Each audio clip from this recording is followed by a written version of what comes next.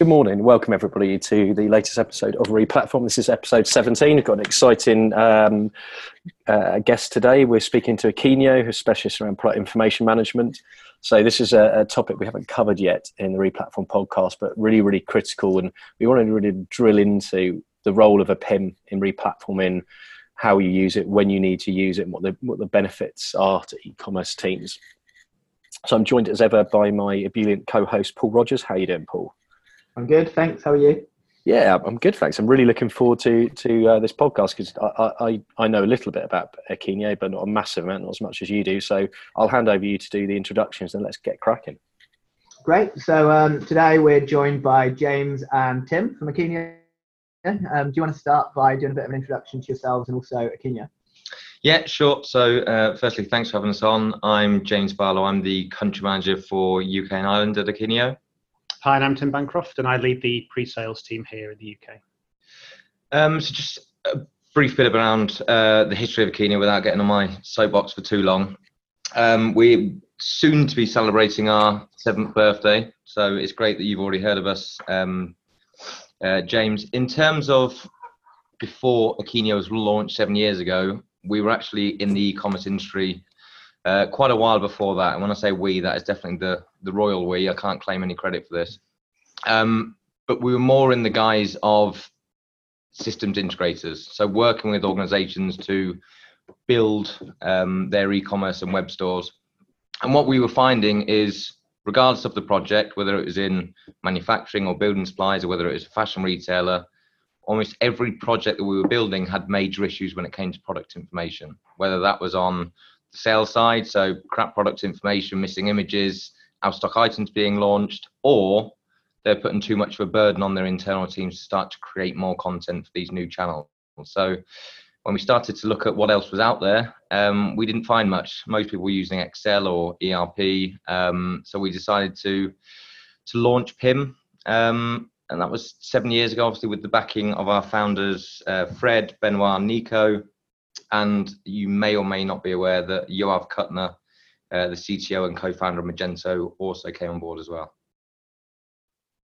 That makes sense. And there's quite a big link with Magento, isn't there? Were any of the other founders originally from that world?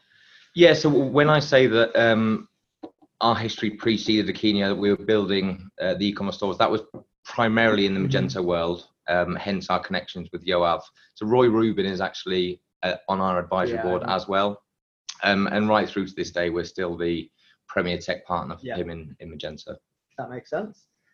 So maybe to start off with, my first question, can you give us a bit of an introduction to PIM and what PIM is essentially, and then how it adds value to an average retailer? Or different types of retailer maybe. Sure. So firstly, if people aren't aware, PIM stands for Product Information Management. An easy analogy that I always find typically makes sense is that PIM is the CRM for your product data. So it's a relatively new concept, especially in the UK. But regardless of that, analysts are predicting that by the end of next year, 50% of all organizations will be using it. So if you think about when you walk into any store, Tesco's or JD Sports, whatever it might be, if you look at an item on a shelf, let's take a simple example of a tin of baked beans, someone in the background, either on the supplier side or on Tesco's internal team, are typing up, normally on an Excel spreadsheet, every single attribute that makes up that tin of baked beans. So from the ingredients, the allergen information, nutritional information, shipping, dimensions, the material of the tin. And that can take a huge amount of time when you start to multiply that by the millions of products that those organizations sell. So in essence, what PIM does is it brings that all under one roof, acts as the one single system of record, and automates a lot of that process so we can get the teams refocused on actually adding value to the product experience rather than just being data entry clerks. And I think that's an interesting point. The time and effort of managing product catalogs is quite mind-boggling sometimes, and it's such a critical part of any replatforming is product data models, data structures, and getting clean data in. What I'm really interested in is, from your experience working with retailers, when does it justify the move to a PIM? What is it in terms of scope of product data, product complexity that makes a PIM valuable and useful versus when actually you can live with a more simplistic approach, such as just setting it up directly into e-commerce catalog? That's a really good question, and one that, as you can probably imagine, we get asked on a regular basis.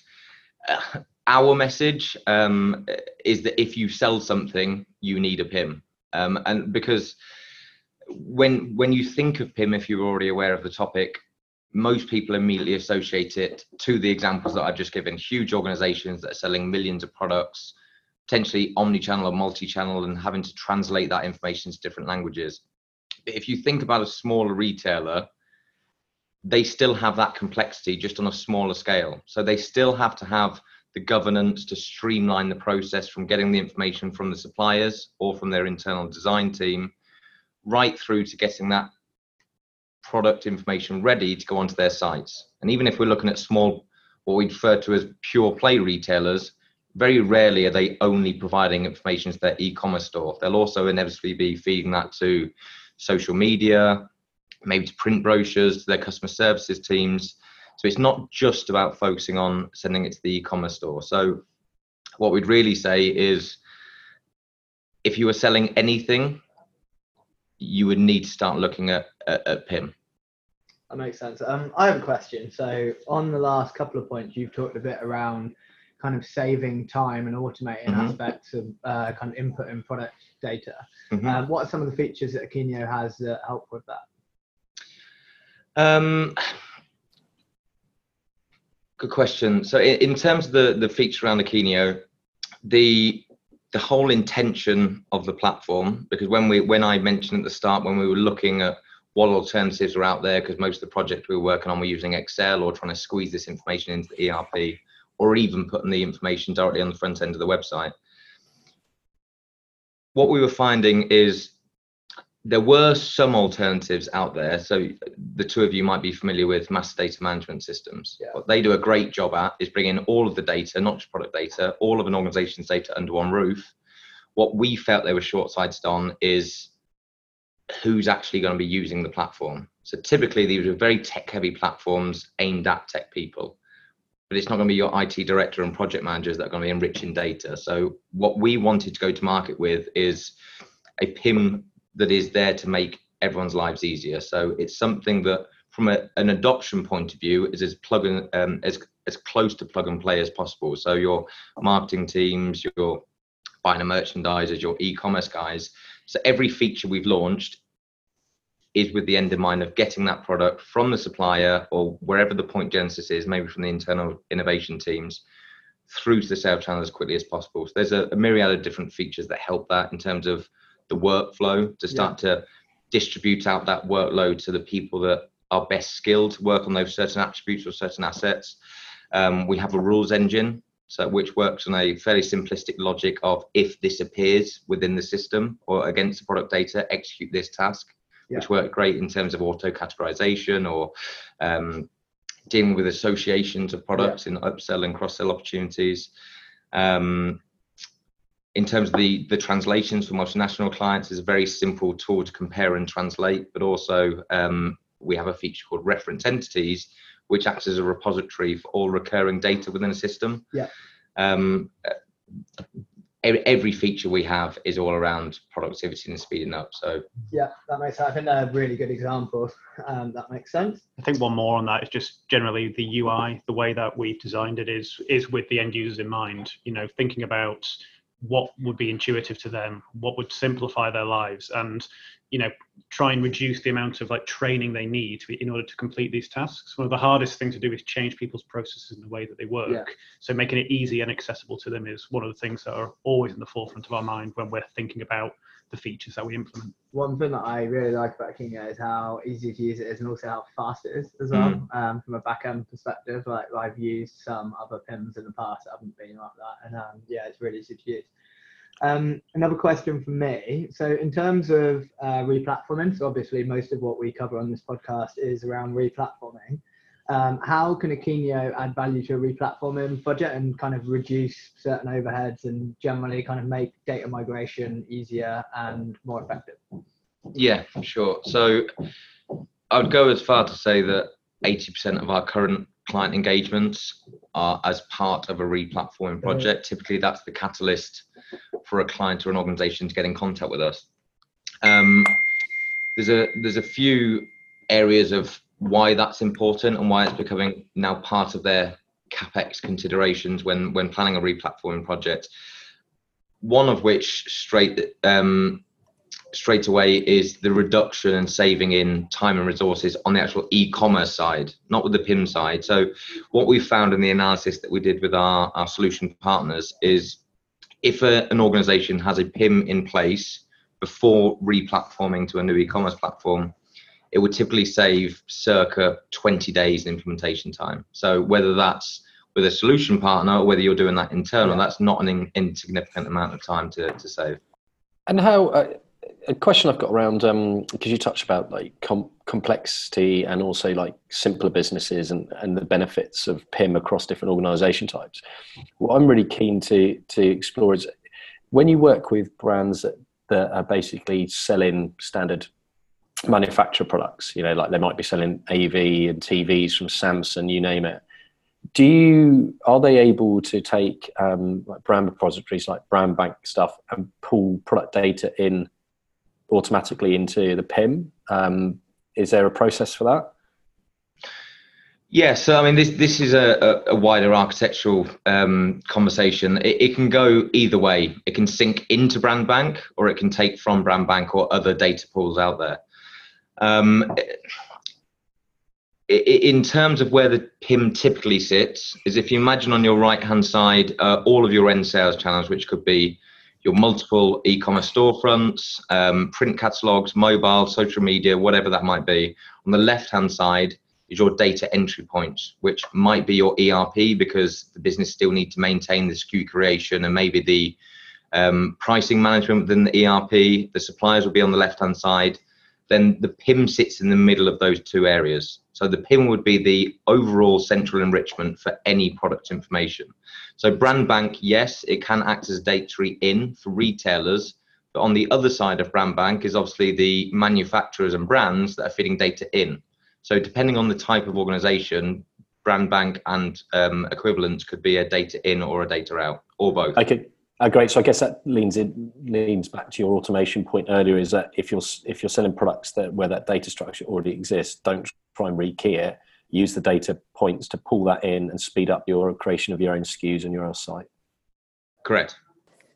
See, a question I'm really keen to hear your views on is, what are the typical pain points that retailers have that they come to you with? Because I think a lot of our listeners like to hear what are other people's challenges. So, you know, what is the thing that they're trying to solve or address that the PIM can help them with? Yeah. So as I mentioned earlier, the two key areas that a PIM looks to solve is, one is increasing sales. So freeing up as much time as possible so people can start to focus on improving the product and customer experience on the website. And the second and more easily identifiable from our clients is the productivity side. So there's a lot of pain that we have, or our clients have a lot of pain in terms of getting a product to market. If you think some of our most common customers at the moment, and arguably one of the most aggressive and competitive markets at the moment, is fast fashion. If you think about their job in terms of the sheer scale of information they need to get out very quickly to market, because if they're not the first person to launch the new Kim Kardashian or Michelle Keegan style dress, their competitors are going to get the land grab on that piece of the market. So speed is key for a lot of our clients, of working through that time to market process and creating the product information as quickly as possible. But also reducing errors so that we can make sure the data is as high quality as possible on the website. So with the PIM, it's not just about speed, it's around setting parameters to ensure that the data is correct, it's consistent, and it's high quality. Yeah, that makes sense actually. And so many times people struggle with crap data in, and then the impact it has on websites for, like, you know, even impacting accuracy of search results. So yeah, the accuracy is a huge thing. The other bit that leads on to is, I know you're talking about efficiency and speed to market, is part of the automation capability then around workflow. So the ability for people to be prompted to act in order to get things processed through from a PIM point of view.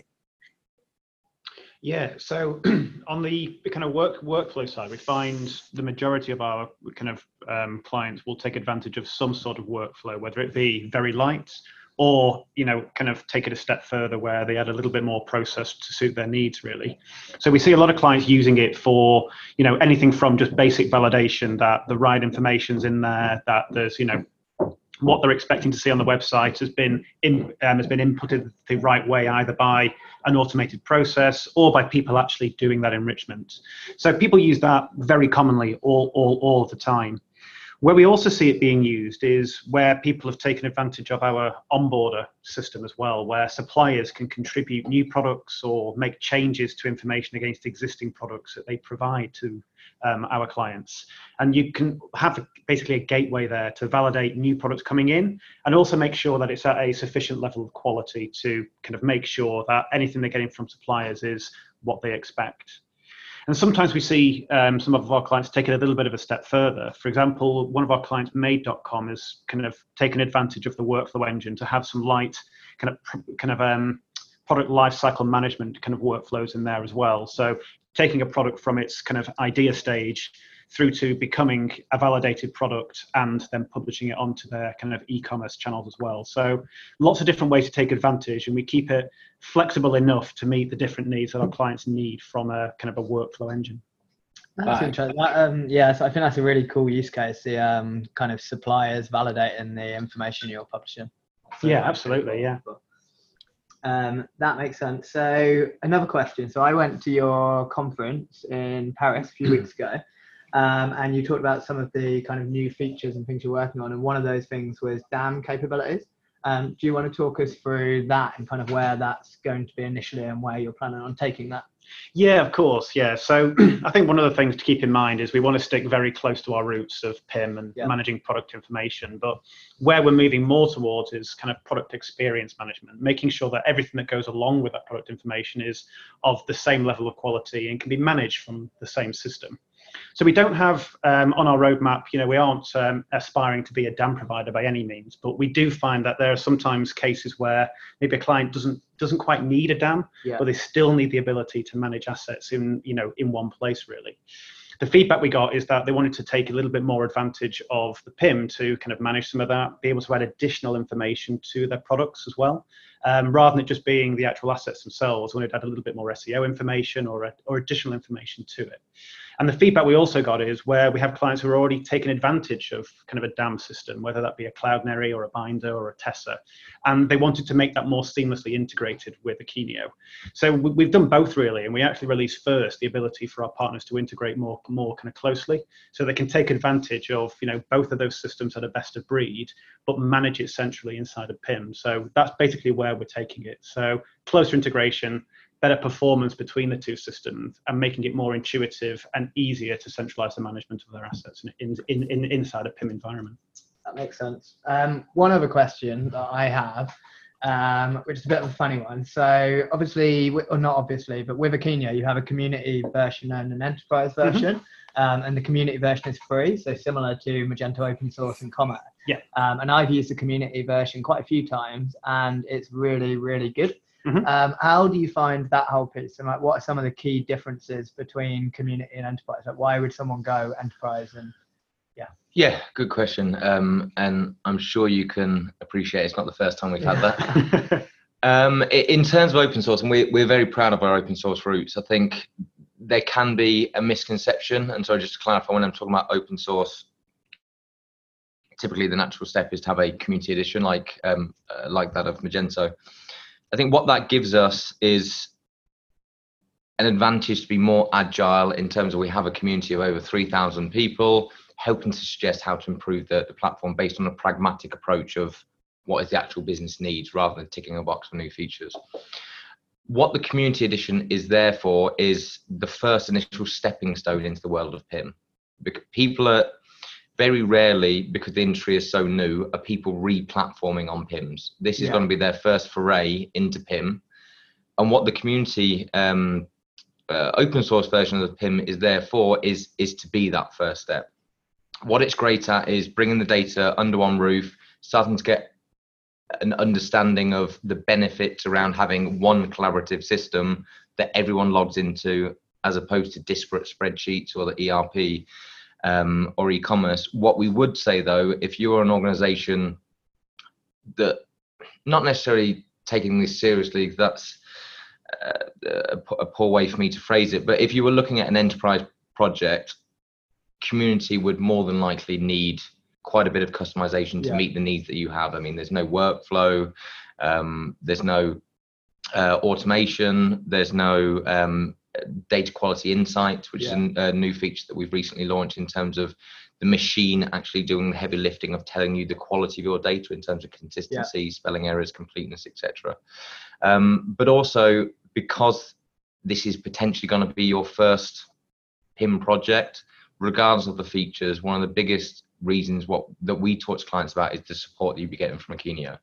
It's not just in terms of professional services, it's in terms of the allocated team that you receive to hold your hand through that project and to make sure you're setting it up in the right way. That makes sense.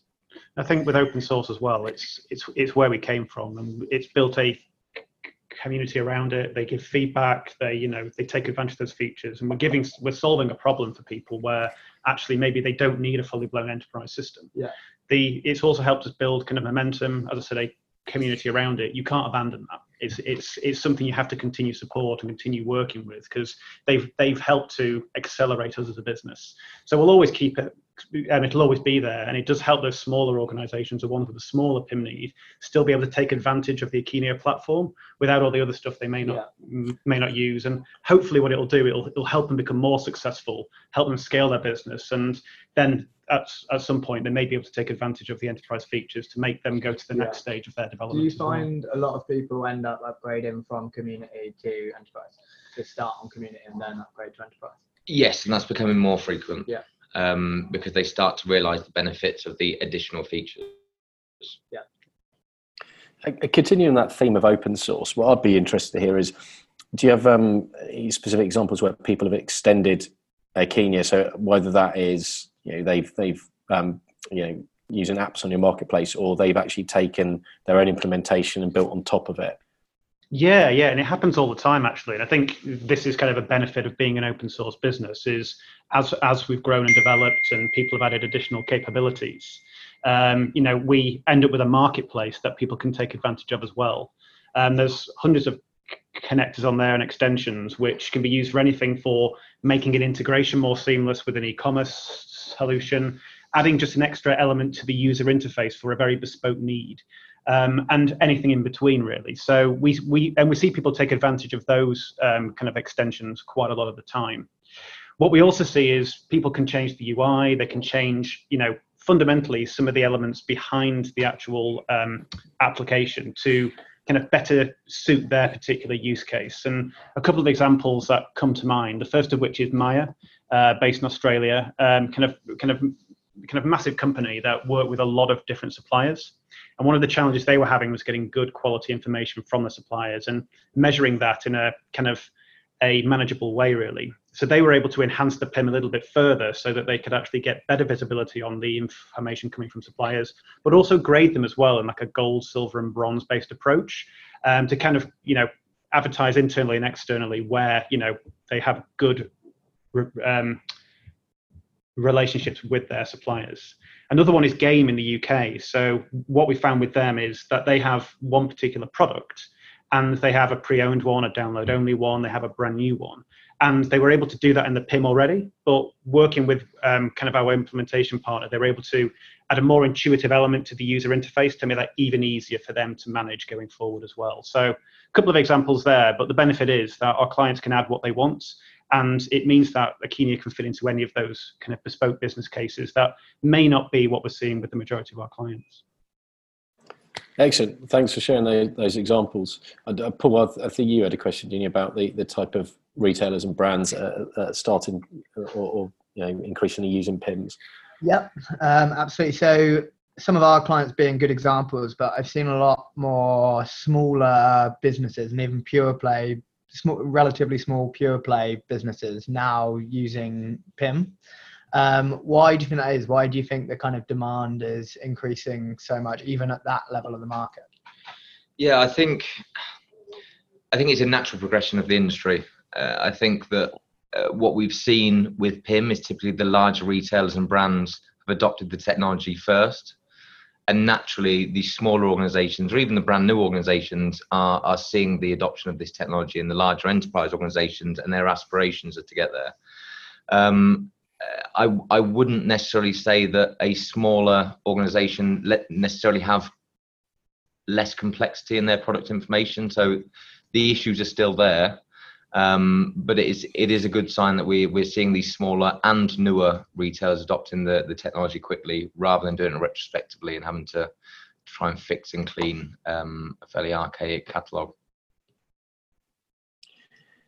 And for the type of clients that come into you, what is it specific platforms that are using where they're looking to use Akeneo? So is it obviously Magento, I would expect to be a key one, but or are you working across all platforms? And do you have native connectors for most of them now? So yes to your last 2 points there, James. So we're completely platform agnostic. Obviously, we have a strong history with Magento. We have a strong relationship with Salesforce Commerce Cloud, in the sense that we work with many of their largest customers.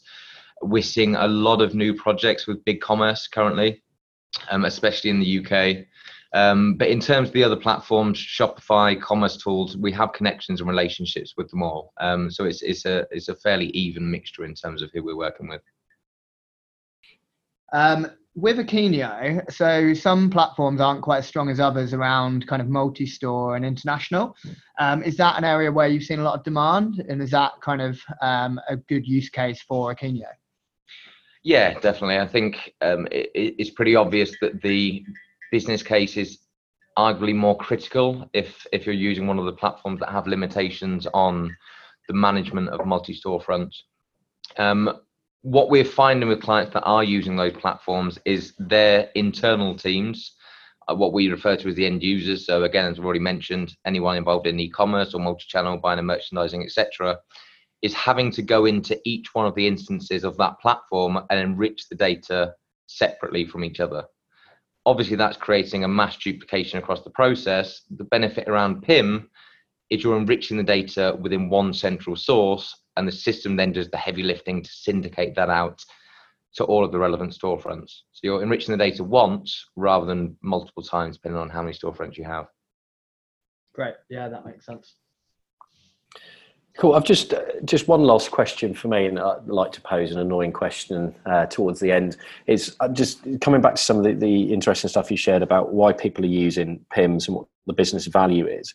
Because one of the challenges I see when working with smaller businesses is them trying to understand how they get an ROI on an investment when they've got so many other competing things they've got to potentially focus time and resource in and re-platform.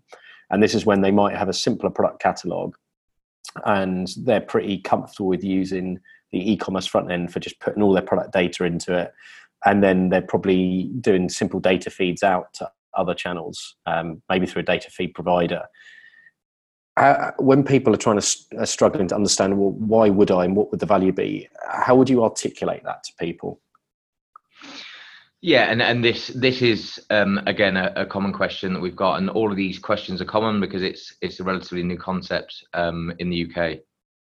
I think first of all, we would never ram this down anyone's throat. If they're happy with the way that they're working and getting the results that they want, then carry on as is.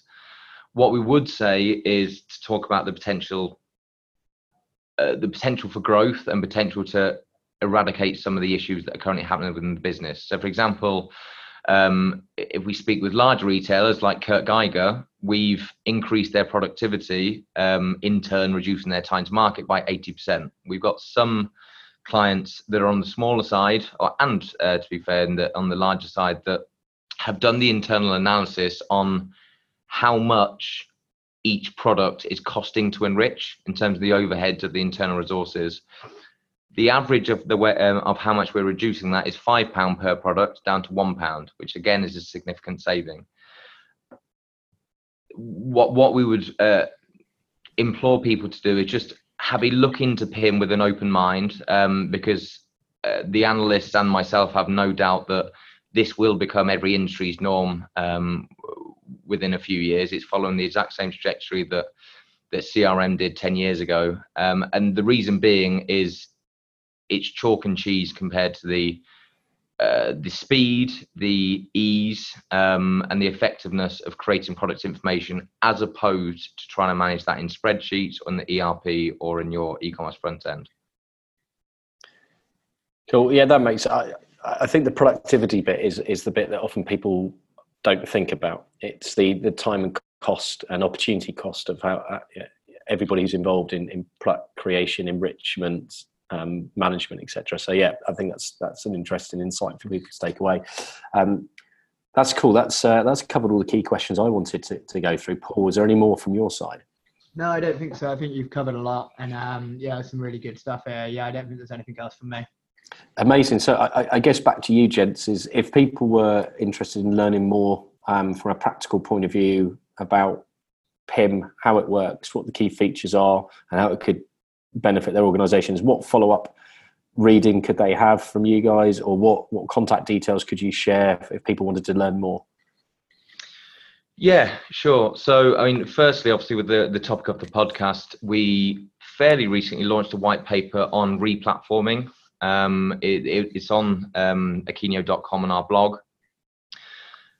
The information on the website, so there's a new IDC report that I would recommend people using, because obviously the information isn't just around Akeneo, it's giving you a neutral stance on how everyone within the PIM industry are working and what they're working towards. But the replatforming one is probably the most relevant. Now, it does focus specifically on a replatform from Magento 1 to Magento 2, because of course that's a topic that's extremely prevalent this year.